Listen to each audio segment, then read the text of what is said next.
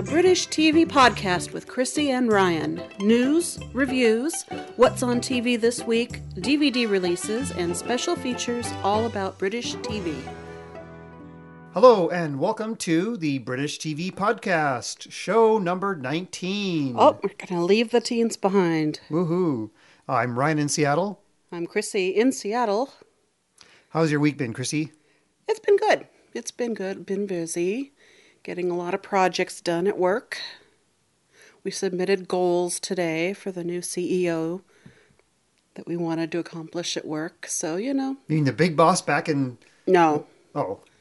The Seattle big boss. Oh, okay, the Seattle Who big used to boss. be the second in charge and got promoted, so we know him. Oh, okay. He's not a brand new person to do backflips for, but... Oh.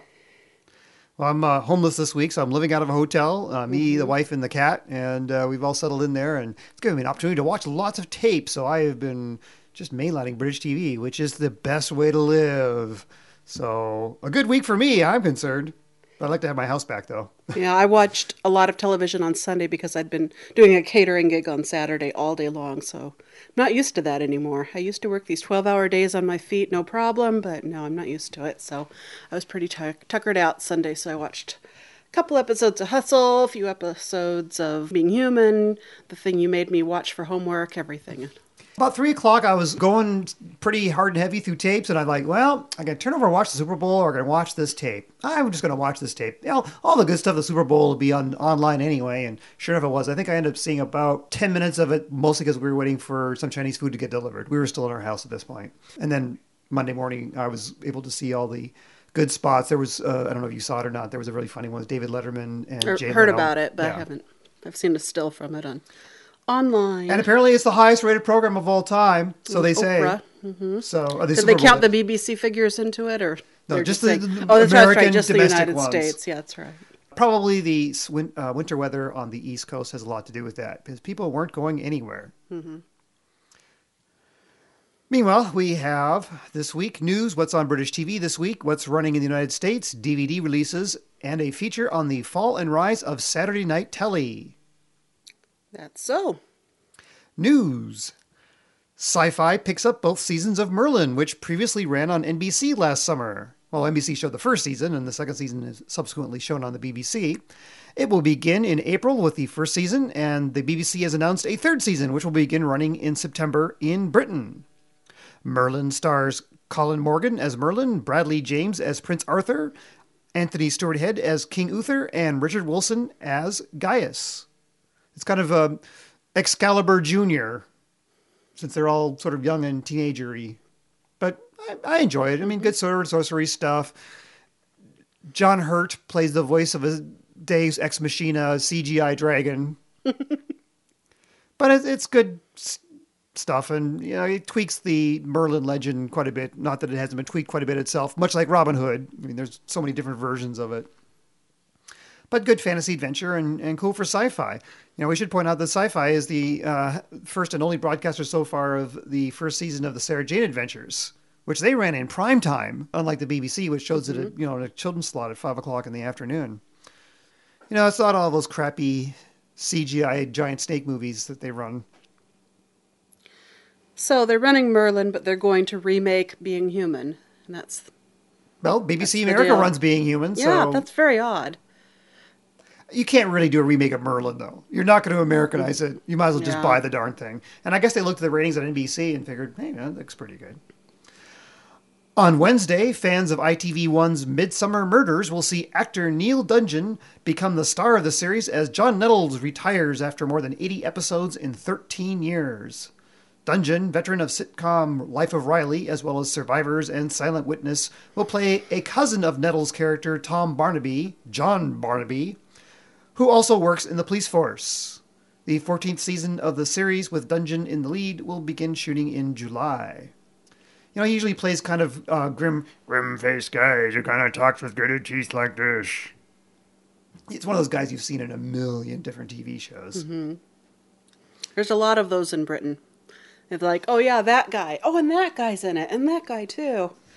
In fact, I had to look one up finally because I've seen him in so many things, and it was a young character actor named Brian Dick who was on Being Human last week. But he's been in Torchwood, and he was in Blackpool playing David Tennant's right-hand man. Oh, So, he right. just goes on back and back and back, but he's just another one with a pretty interesting face. So you go, oh yeah, it's him again.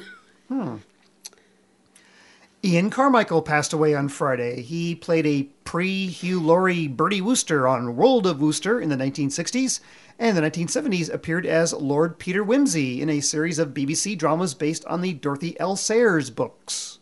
Carmichael was 89.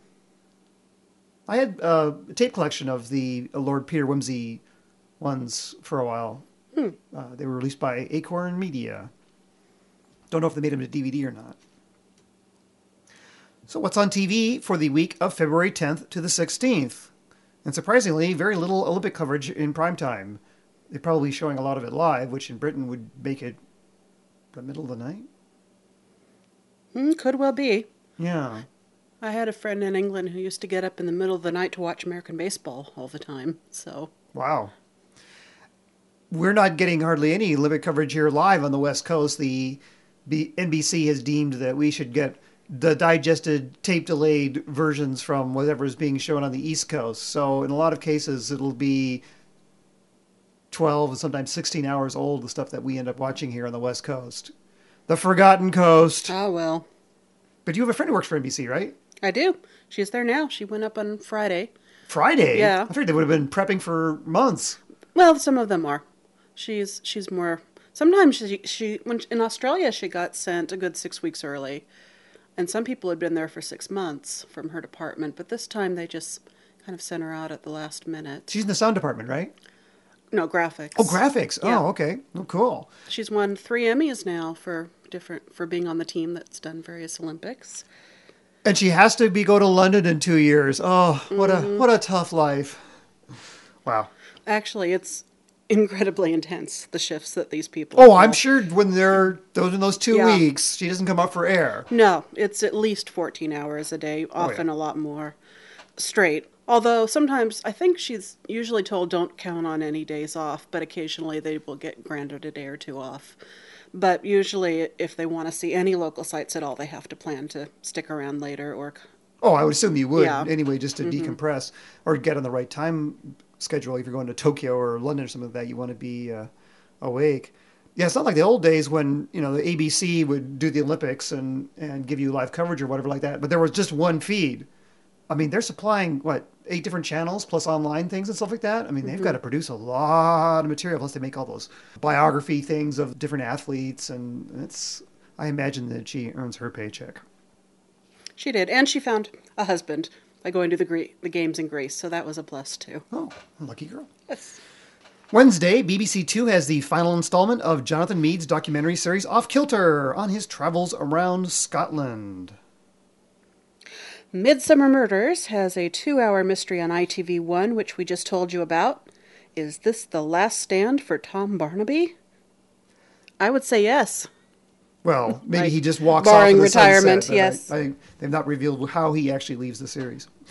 Thursday on BBC One, Material Girl continues, followed by another 2-part Silent Witness. BBC Two's comedy block starts with the topical news quiz Mock the Week, and then Rapsy Nesbitt and Bellamy's People. Season 3 of The Secret Diary of a Call Girl continues on ITV2 at 10 p.m. Also at 10, Skins is on E4. And Alan Carr, Chatty Man, is on Channel 4.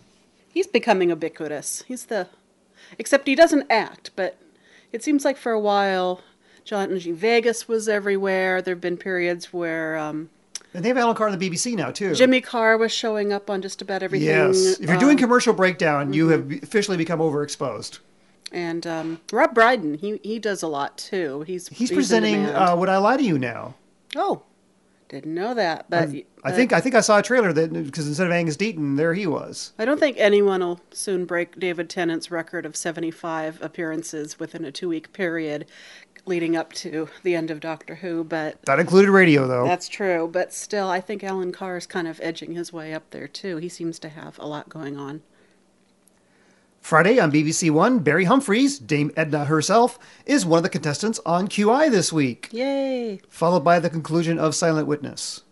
And he'll be as Barry, not Dame Edna. I do like Barry Humphries. He seems a jolly fellow. Yes.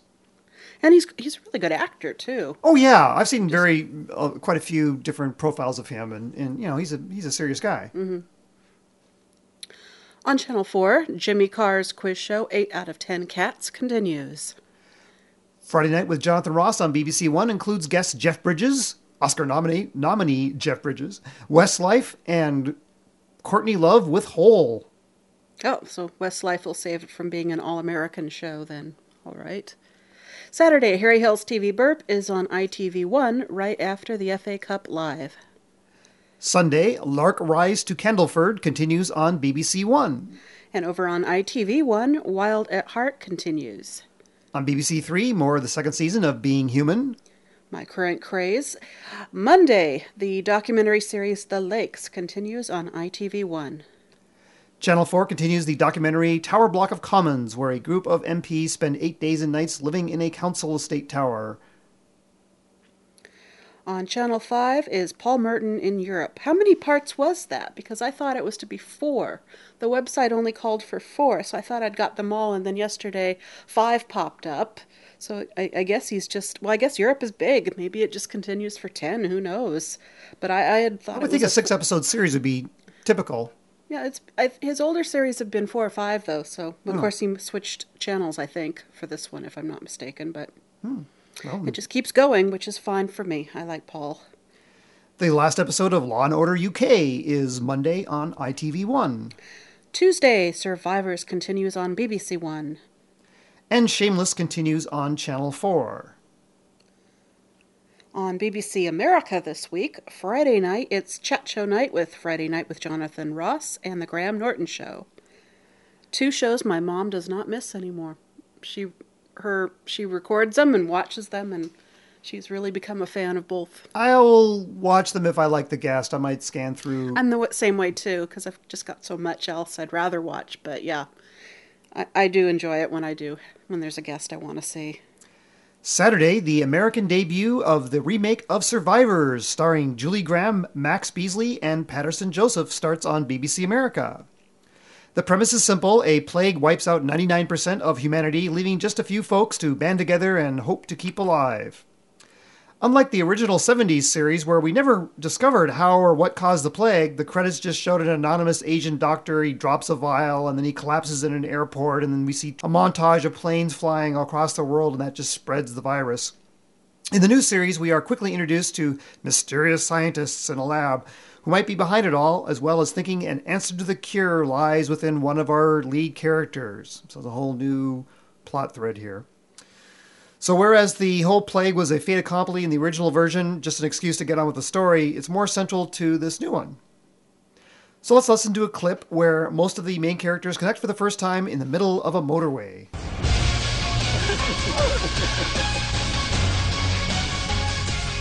So few of us left. Every new person feels like a gift. We don't know each other. We've got nothing in common. We survived. Isn't that something? You told me I had to make a fresh start. Well, how can any of us do that on our own? I also told you that I have plans. Well, they can bloody well wait. This is more important. Everything we ever knew has been ripped away from us. Our old life is dead. Now we have to build a new one. And we can't do it alone. I'm going where she's going. All right. Just till you get yourself settled, then I'm away. Okay, boss. What do we do now? That would be happier than the motorway scene in Triffids. Have you seen all of Day of the Triffids I haven't yet? seen part 1 yet. Because there was a motorway where all the poor people who'd been stranded in their cars blind, or they look over from an overpass down on the motorway, and the Triffids are busting through car windows and chomping on people left and right. So This one is the deserted motorway. Ah. Julie Graham manages to have almost a head-on collision with Patterson Joseph, and he gets annoyed, understandably. But then they say, "But you're alive, so are you," and it goes on from there. Or there's still... He's trying to be Joe Loner, Oh. and in fact, the clip you hear that they're going to decide to. He's going to decide to stick around for a little bit. He does. So yeah, the great Julie Graham there. We did a profile of her back in show 16. So that's Survivors, beginning Saturday on BBC America. Sunday, there is another chance to see Doctor Who: The End of Time. Assuming that you haven't already bought the DVD or watch it on demand. Monday, there's new episodes of Top Gear. I discovered on, you had loaned me a long time ago or made me a copy of a Planet Mirth episode, and Milton Jones was doing an awfully good Jeremy Clarkson. Everybody can do Jeremy Clarkson. He was pretty good. Is Jeremy Clarkson Welsh, or is that just Milton? But anyway. Jeremy Clarkson, like Jeremy Paxman, is both extremely easy to parody because they're so distinctive. That's true, but this was, I think he was one of the first, because Planet Mirth was a while ago, wasn't it? Well, there's been two versions of Top Gear. There was sort of an original version, and they kind of regenerated the show and made it kind of more hip and groovy and modern, and that's the one that's been a huge hit for BBC too. I guess I'd better watch it just once, I'll find a star I like in his reasonably priced car. Well, some of them are funny, I'll like the watch one it. where they come to the United States and they drive around the South and they just get into all these crazy hijinks. It's quite funny. I like Crazy Hijinks. I'll watch that one. Yeah. All right. Where was we before I interrupted you with my witty aside? Wednesday on Channel 4's high school comedy The In-Betweeners will be on BBC America. That's what's on this week there. The Independent Film Channel continues the third season of the Johnny Vegas comedy Ideal, weeknights at 2 a.m. Eastern, 11 p.m. Pacific. Shameless is taking a week off from the Sundance Channel. It'll be back on the 19th. The third season of Billy Piper's Secret Diary of a Call Girl is Mondays on Showtime. On Adult Swim, on Friday night, starting at midnight, is their British comedy block, starting with The Office, Look Around You, The Mighty Boosh, and Garth Marenghi's Dark Place. And The Mighty Boosh and Garth Marenghi's Dark Place have a lot of spillover into each other. Both the gents in the Boosh show up in the Dark Place from time to time, and Richard and I think all of them except possibly Garth Marenghi have shown up in Mighty Boosh episodes. Adult Swim will officially become the coolest thing ever if they pick up Man to Man with Dean Lerner, which is a quasi-sequel to Garth Marenghi, where Richard Ayoade's character, Dean Lerner, the publisher of Garth Marenghi's books, who is the world's worst actor, he can't act with somebody else in the room, gets his own chat show, and we find out what a real bastard he is. And then Matthew Holness. Yes. Is on as Garth Marenghi in one episode, but he plays a different episode in every character, and they're very different and very funny. In Man to Man, yeah. Yeah. Highly recommended. Yes. We like Richard Ayoade quite a bit. Of course, one of the stars of the IT Crowd. DVD releases. The highlight this week is the Romola Gary 2009 version of Emma, now on sale. Its special features include little featurettes on locations, costumes, music, and an interview with actor Michael Gambon, who plays Emma's father. All right. I see something intriguing here coming up next. Should I say what it is, or are you just going to do it? Feel free to say what it is. Ryan has written down Test to the Doctor Who DVD. That's right. So, last week I got my box set of the Doctor Who DVD of the specials. And we're going to go over here to the DVD player. It's the first time ever in podcast history. I'm going to take it out of the wrapping. It's in the wrapping right now. Let's see, tear it open here. Okay, so we're taking it out. And what we're going to discover here is it true or not? Is there commentary tracks on other episodes other than The End of Time? And I don't know, and I figured the best way to find out is to put one in and see. All right, the disc is in. Hit that button there. All right, we have the FBI warning. We have the To Entertain logo. Get past that. Here's the BBC logo. An amusing PSA asking us not to pirate. I didn't, but this is legitimately bought DVD.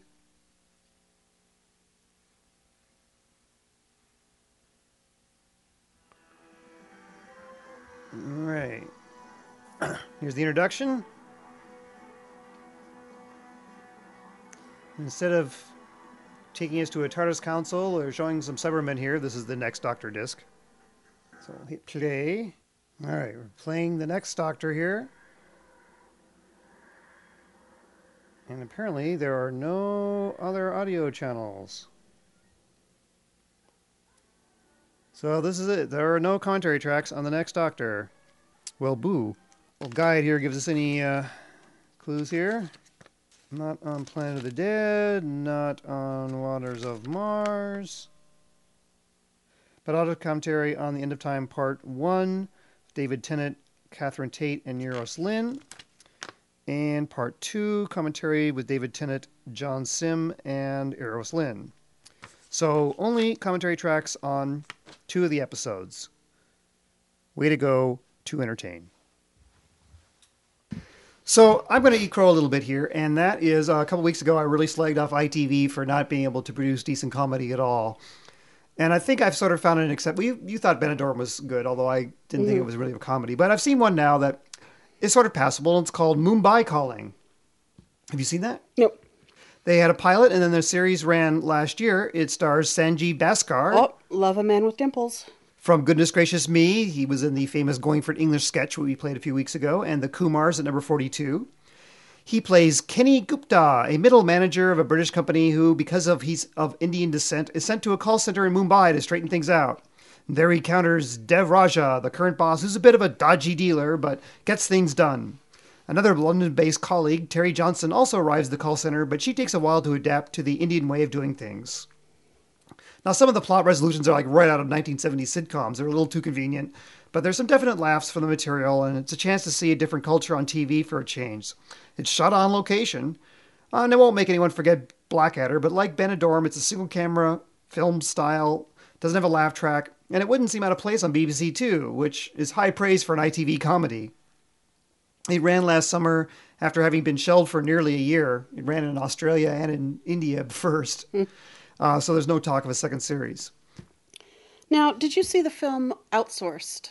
Yes. Yes, where they sent the Americans Because to Jeff the call Jensen center. directed that. And Right. he's a friend of mine. Well, I saw a script reading for it about not that long ago, really, in movie terms, probably about 2 years before they made the film. Yeah. So I was real interested to see the film too, but that's similar. But I guess that's a big subject, and this would make it enough different that he's of Indian descent. But of course, There's some good gags here Englishman. because they'll just do little cutaways of the people in the call center getting calls from the biggest idiots in the world.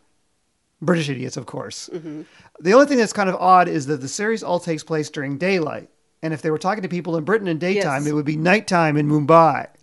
Yeah, that's actually mentioned in the film Outsourced because they get a that lot right. of these restaurants start opening up for breakfast, but serving dinner food for all these call center employees who are just getting off work and want to chill out before they go home and sleep all day. So, so they didn't decide to work around that for whatever reason. But for there's the some show. there's So some that's good Well, that gags. They're sounds not great. laying it on very thick, and culturally it's kind of interesting. It wasn't successful by ITV standards. I mean, they sort of bunged it on in the middle of summer. But Yeah. Is Sanjeev's lovely wife Mira in it? she is a script editor, Because I like her a lot, and so so she's not in it, no. okay. But she's around. So, ITV, I guess, can get something right, even though I guess it's kind of became a poor relation and they had to burn it off during the summer. So, who knows? Well, I'd seen one episode on one of your tapes shown up of him playing a detective, and I don't know if I think that Ellen just taped one episode for you a couple years ago because I was kind of getting into it, and I would have watched it again, but I never saw any more episodes of Sanjeev as this detective in London character. But You have to look it up on Wikipedia and see if they actually made more of them or not. yeah.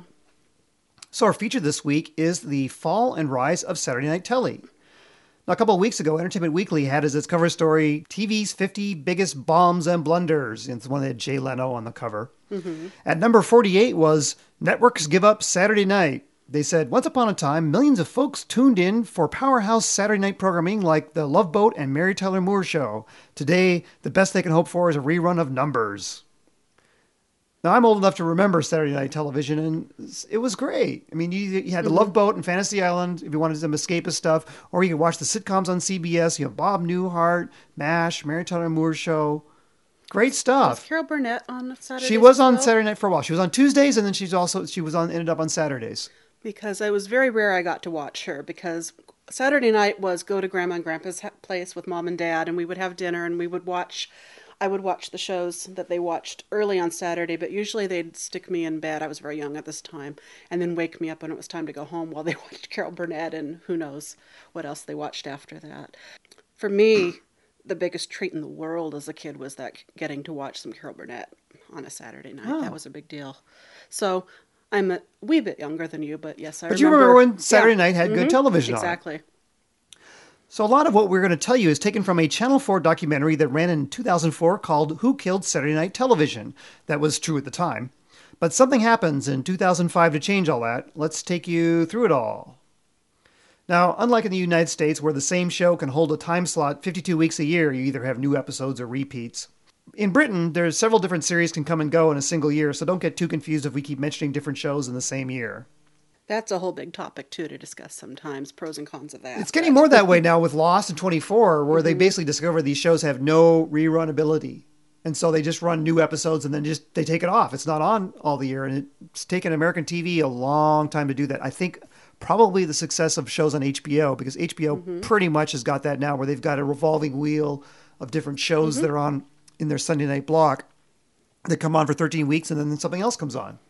And the audiences know it'll be another year before there's another block of new episodes. I appreciate that. I like it being kind of an event when your show comes back, and I like the quality of the writing being concentrated into a shorter series. I think they're slowly training American audiences to expect that. I think cable has had a lot to do with that, though. That cable is the cart leading the horse here in the United States. But in Britain, it's been that way forever. You know, shows would run 6 or 13 weeks. They take it off. Something else would come on, and then the show would come back on later.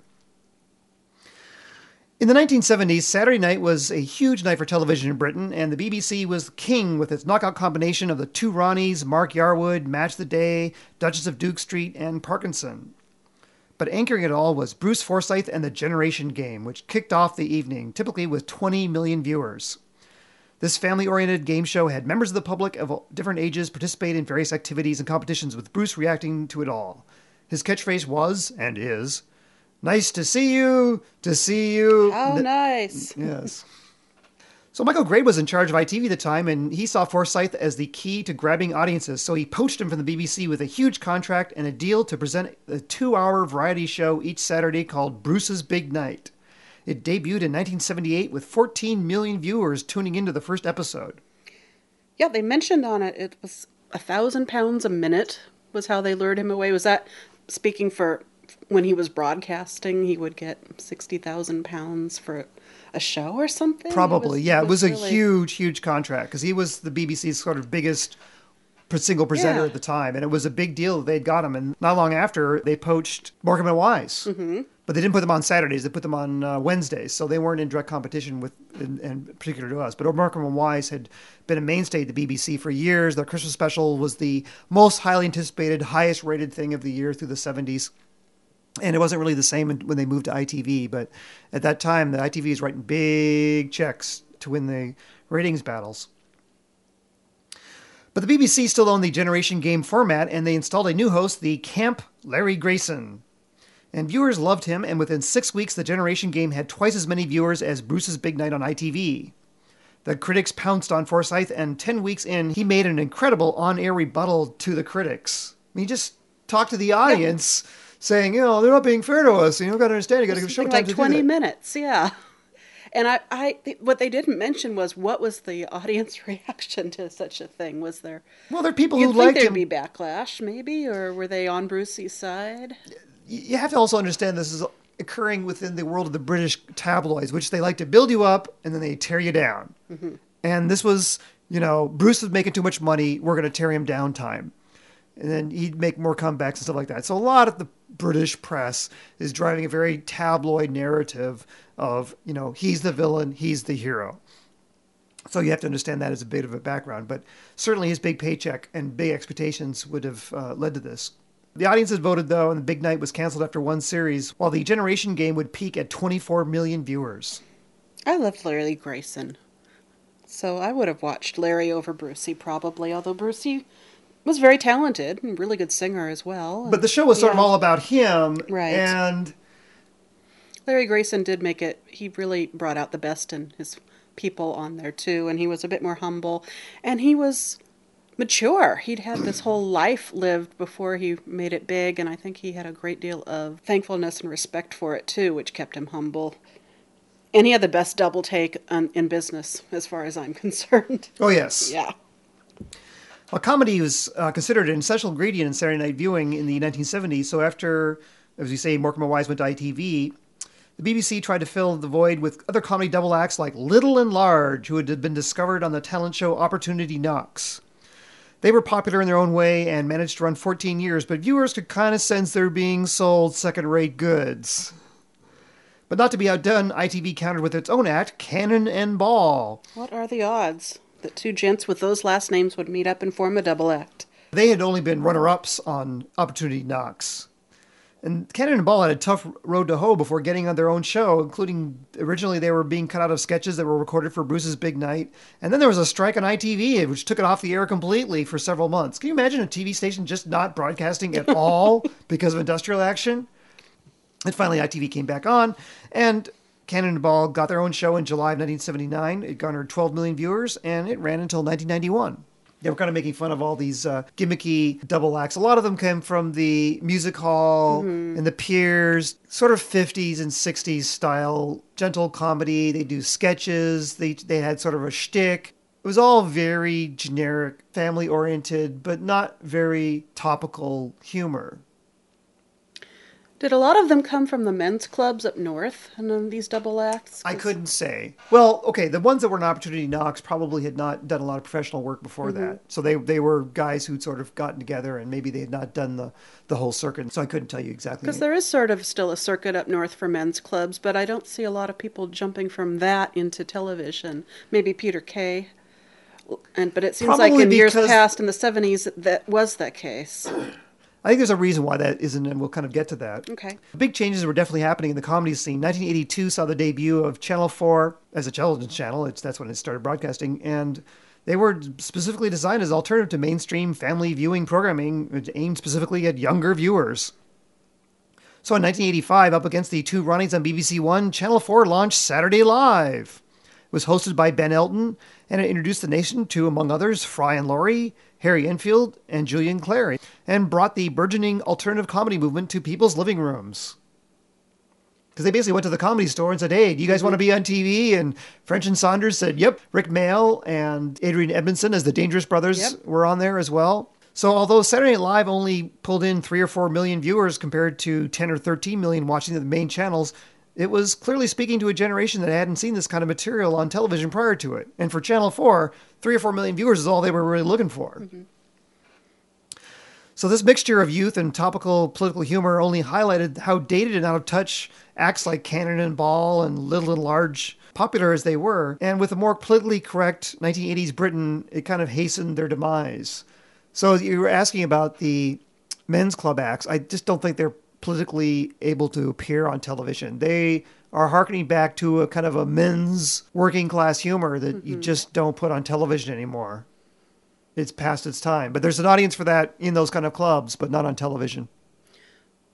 Well, there's Peter Kay, but I think he's sort of two things. He's his stand-up persona, and then he's all his television work as characters. So maybe that accounts for his success. Yeah, on TV, he's not doing that sort of humor. Yeah. Now, he could be one of those guys like Bob Saget who does a funny shtick on TV in a sitcom and then has a completely different persona when he's doing his stand-up. Very, very different than his image as Mr. Clean Cut on television. And that could be the case with Peter Kay as well. But on TV, he's, delivering a TV kind of thing where, it's all set in the North. He's not telling, jokes about, take my wife, please, and things like that. So in 1981, ITV, using a former Generation Game producer, introduced Game for a Laugh, which launched Jeremy Beadle. He was the Alan Funt of British TV. Game for a Laugh was similar to Candid Camera. Members of the public were hoaxed on camera with outrageous situations. So with Game for a Laugh, ITV for the first time gained dominance over the now venerable Generation Game on BBC on Saturday night ratings. Now what's ironic is the BBC passed on a show called Gotcha the previous year and had co-starred Jeremy Beadle in essentially what was the same format as Game for a Laugh. And they just took it over to ITV and there you go. Gotcha had been considered too vulgar for the BBC. Oops. Yep, were they regretting that now? Yeah, well, in fact, Donald Cotton had convened a meeting when they started seeing the ratings come in for Game for a Laugh and said, how come we can't do something like that? And so, sir, we had a show like that and you didn't want it. So the BBC countered instead by using Radio 1 DJ and Saturday morning children's presenter Noel Edmonds. And the Late Late Breakfast Show appeared in 1982, but it failed in its first incarnation. But it was reformatted to include more segments featuring the general public, much like ITV was doing with Game for a Laugh, and audiences eventually crept up to 16 million. Well, there we go. So in 1984, ITV imported The Price is Right for Saturday night up against Bergerac on the BBC and beat it with an impressive 16 million viewers. Now, apparently they'd been shopping The Price is Right for years, and the attitude in Britain was the whole bit of getting The Price of Right is the audience has to be whipped up into this frenzy and excitement and energy and adrenaline, and British audiences aren't going to do that. And eventually a producer said, well, why not? We've got good warm-up, guys. His secret formula was to stand up and play Hope and Glory. And everyone would... Not the national anthem. No, but everyone would stand up near to and... the hearts of British public. They would play this song. Everyone would stand up. They'd be singing. They'd be cheering. And he said, then we would open up the door. The presenter would come out. And it would be The Price is Right. And that's how they did it. And it looks just like the American version. So the best BBC could do to counter that was Blankety Blank, which was hosted by Terry Wogan. ITV then created Blind Date with Cilla Black. It was based on an Australian series, but it owes a lot to the dating game. And Blind Date would run for 18 years. But Game for a Laugh kind of burned itself out after 3 years when all the presenters but Jeremy Beadle quit. They brought in 3 new presenters. And although the viewing figures at the time were holding at 12 million, it moved to Sunday night and it didn't work there. And it was pretty much gone a year later. They just sort of ran out of things that they could do to the general public. Yeah. I wouldn't have been one of the 12 million, I'm afraid. So Yeah. I would have been looking forward to the next phase of Saturday Night TV, which was... We haven't quite got to that yet. All right. Okay, we're still on the... Yes, yeah, the Late Late Breakfast Show was still running the BBC, but it suffered its own tragedy when during a rehearsal for a stunt, a participant was killed in 1986, and the show, along with Noel Edmonds, was taken off. And, at this point in history, in the 1980s, VCR penetration is really beginning to affect the ratings. People now have more choices than just 4 terrestrial broadcasters. So the overall ratings for Saturday nights are now starting to kind of go down.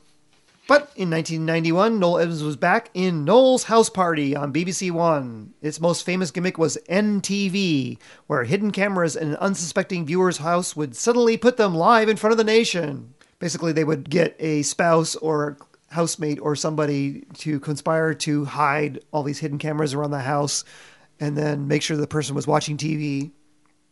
And no doubt the producers were making sure that nothing embarrassing was going on when Noel suddenly snapped his fingers and they would cut and the person would suddenly realize, oh my God.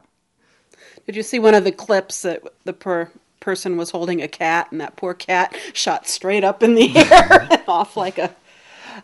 Much like it happens when the phone rings and you suddenly leap up to answer the phone. Well, I think the person shrieked in dismay and off went the cat like a shot. I think it's an occupational habit of being a cat in this world. So in 1993, Noel's House Party had 15 million viewers. Alas, I was not one of them. I was living in England in 1993, and I hated House Party. It was this noisy, annoying mishmash that I just couldn't believe anybody would watch given a choice. It would give me a headache. But clearly, I was in the minority. The idea was on early on in the evening, from like 6:30 to 7:15, and you've either come back from doing your shopping or you're getting ready to go out. The idea is that most people go out in England on Saturday nights, and so you'd want to have something on that was sort of background noise. You'd have the television on while you're changing, you're walking in and out of the room, so you'd have different segments of stuff. So you never have to, it wasn't like watching a show where you wanted to see the beginning, middle, and end. You just watch 10 minutes at random. And apparently for that, it did really well. But I did not care for it. So in 1994, the BBC grabbed the rights to broadcast the National Lottery live, and Noel Edmonds presented this hour-long extravaganza, which ended with the lottery drawing. 20 million people watched the premiere, but within a year it was down to 8 million as viewers realized they just need to tune in for the last 2 minutes. But also another liability was the fact that you wouldn't get to see the winners appear in the show. Somebody somewhere in Cornwall would win, and the newspapers would track them down and have their picture in the papers on Monday morning, but they just, there's no way of obviously getting them on a TV show when you announce the winning numbers. Unlike showing up with a big check, which works in certain promotions. Right. They still show the lottery, and it's just, 5 minutes. They just, cut to it. They say, here's the national lottery. They run the balls, and they go back to another show. So the idea of making this whole hour-long event out of it clearly did not last very long. Noel continued his hidden camera tricks and celebrity pranks over on the house party, while Jeremy Beadle would focus on regular people with Beatles About, which got 13 million viewers. The idea is he was doing ordinary people, again, doing stuff right out of Alan Funt's playbook, having their cars supposedly destroyed, things like that. And of course, then he would come out and, oh, it's Jeremy Beadle. At one point, he was voted the most hated man in Britain. I have to admit, I did laugh, though, when they pushed that fellow's van in the water, which wasn't funny at all. But then he pops out and says, who dropped it, with a snorkel and a wetsuit, and says, who dropped that van on my head? That was pretty funny. But I noticed on Room 101 once, somebody turned the tables and asked Paul Merton who he would put in Room 101, and he said Jeremy Beadle without batting an eyelash. So Paul was on our side, too, there. Well, by 1996, the public had gotten tired of Beatles' antics, and he was off the air. Meanwhile, Noel Edmonds' show was increasingly being taken over by Mr. Blobby. Blobby, Blobby, Blobby. A large pink character he had originally invented, but started taking over the whole show. And this kind of heralded the end, and House Party was canceled in 1999, and at that point it had fewer than 8 million viewers. When would Room 101 would have been definitely after Jeremy Beadle was gone, but... Well, Paul started in 99, I think, or 2000, but I think itself started in 96 or 97 with Nick Hancock. Right.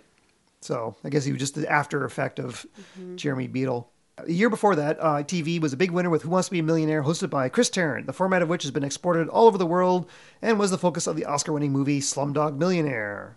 And unlike the lottery, you could actually see someone win £1 million on television. Yeah, they even made all the hosts wear the monochromatic suits. Oh yeah, too. if you bought the format, you bought the set, the lighting, the sound effects, the suit. You're not allowed to change anything. That's why it seems so familiar in Slumdog Millionaire. They did quite a bit of tweaking of the show before they actually went live on the air. And one of the last things they did was, the show was all very brightly lit, as TV would be. They just said, we can't focus in on the person. We want to see them sweating while they're thinking about it. We've got all these graphics and stuff like that. And they finally hit on the idea of turn the lights off.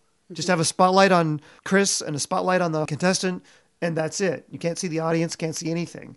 And that was the secret ingredient that really had to take off. In the 1970s, talent shows like New Faces, where judges would grimly deliver their verdicts, they'd been popular, but the format had kind of died out in the 1980s. And then Pop Stars, imported from Australia by Nigel Lithgow in 2001, revived the genre with 9 million viewers. But still the judges were picking the winner. Right. But back in the 1980s, the BBC had relaunched Opportunity Knocks, and they had included viewers phoning to vote to affect the outcome, unlike Pop Stars. So Pop Idol then combined all these elements in 2002, hosted by Ant and Dec, with 13.3 million people watching the finale that year. And it was renamed American Idol for U.S. consumption. You may have heard of it.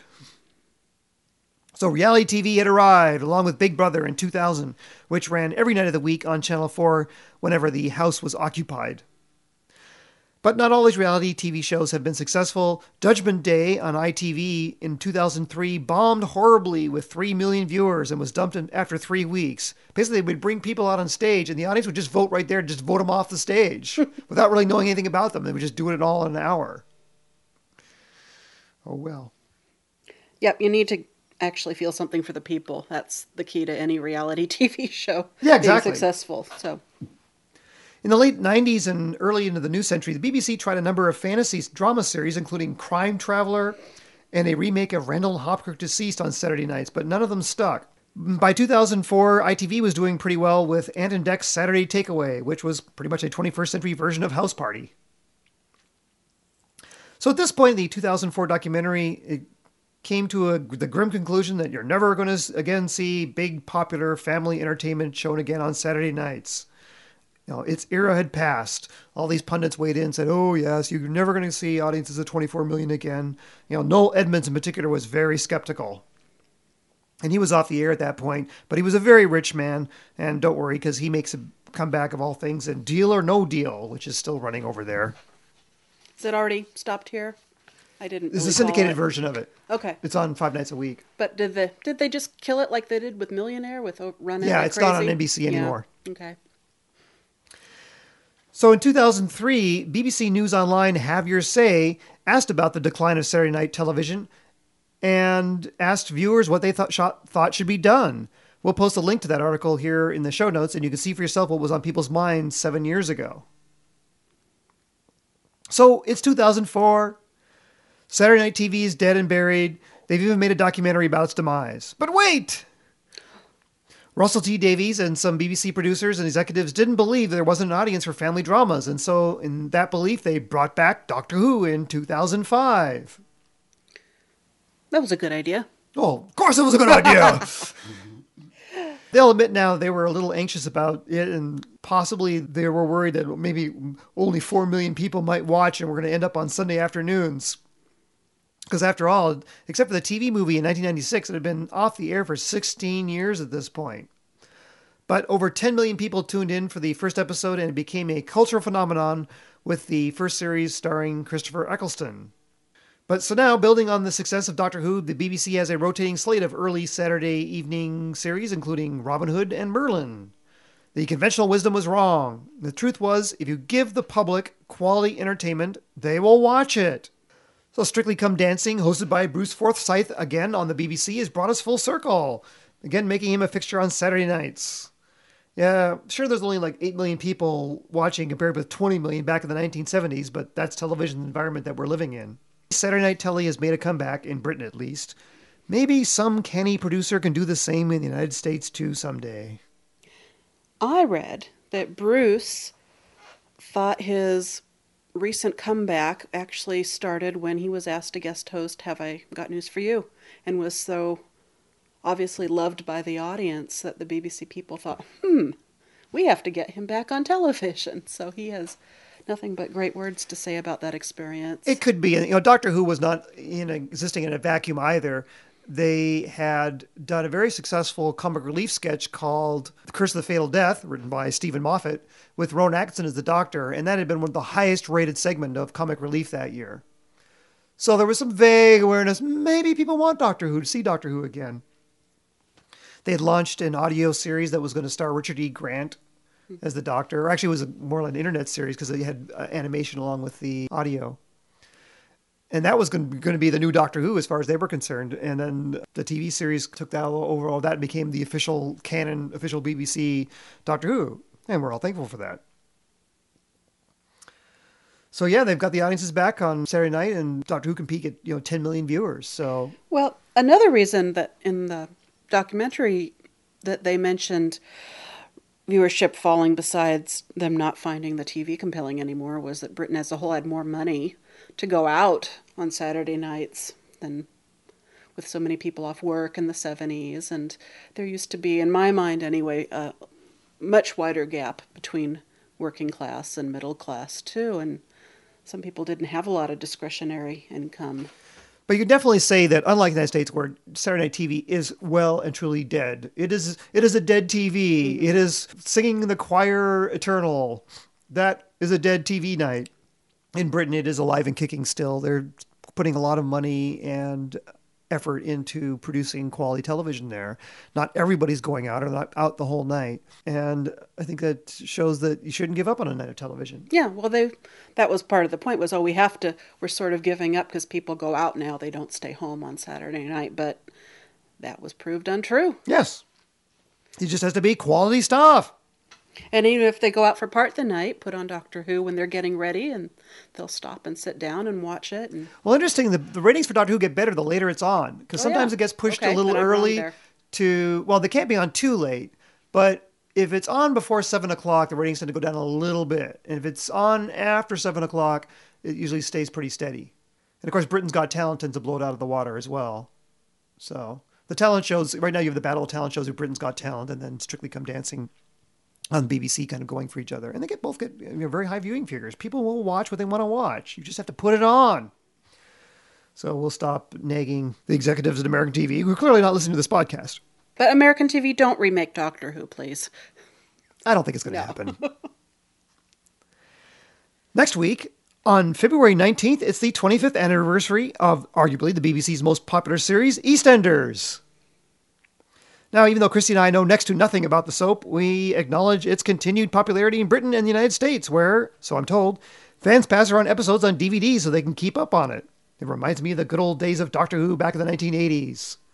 Because for a while, a lot of PBS stations were running EastEnders, and my understanding was the BBC started asking for way too much money, and PBS, each individual station just said, we can't afford that, and they took it off. Yeah, I remember that on the one that is based in Tacoma, they would have nights fundraising specifically for the money to buy EastEnders for another 6 months. Yeah, because they sort of pay as you go. Yeah. As you know, public television in this country, except for the networked stuff like Masterpiece Theater and Mystery and Nova and McNeil Lair, is up to the individual stations to buy. And if they want to run a series, they've got to pay for it out of their own pocket. And that's why you get 250 PBS stations, all with 250 different schedules of what they're going to show. So, yeah, EastEnders just got too expensive, which is kind of silly because now nobody's running it here. They lost their income stream. And you have people pirating the show, Americans who got hooked on it and they want to see it. Well, maybe it'll be pay-per-view online soon. Put it on iTunes. Yeah. Look, rather than these people pirating EastEnders, put every episode on iTunes and charge 99 cents an episode. The money would go back to the BBC. There you go. But anyway, next week we'll talk about EastEnders. Hopefully it won't be quite like, what is Burn Notice? Did you see that last week on Saturday Night Live? No. They had a game show, and it was just all they asked people was, what is Burn Notice? What the 8th most popular show on cable? Mm-hmm. It's been running for 4 years. It gets 8 million viewers. But what is Burn Notice? And nobody knew what it was. Of course, it's a spy action series that runs on Thursday nights. I like Bruce Campbell's in Burn Notice. It's great. Hopefully, we won't just play cricket for 20 minutes because Chrissy and I don't know anything about EastEnders. But we will find some EastEnders fans. I will go out there. If you're out there an EastEnders fan and like to talk about EastEnders, drop me a line at feedback@britishtvpodcast.com. We'd love to hear from you. And I will beat the bushes here to bring you some information about EastEnders because I think 25 years on TV is worth acknowledging. That's true. So that'll be next week. And if anything, to take our mind off the Olympics. Are you going to watch the Olympics? Probably not, no. Yeah, I've got noticed in sports, so. I used to follow ice skating a lot in the 80s. In fact, I even learned to ice skate as an adult because I was enjoying it so much one year, an Olympics year. But I haven't been following it for a while, and I've got too much British telly to watch and big stack of books from Albrus to read. That's probably what I'll be doing the next few weeks in my free time. Okay. Come to our website, britishtvpodcast.com. You can get links to news articles, which I'd update as much as possible, show notes, what's on TV this week, and an archive of old shows.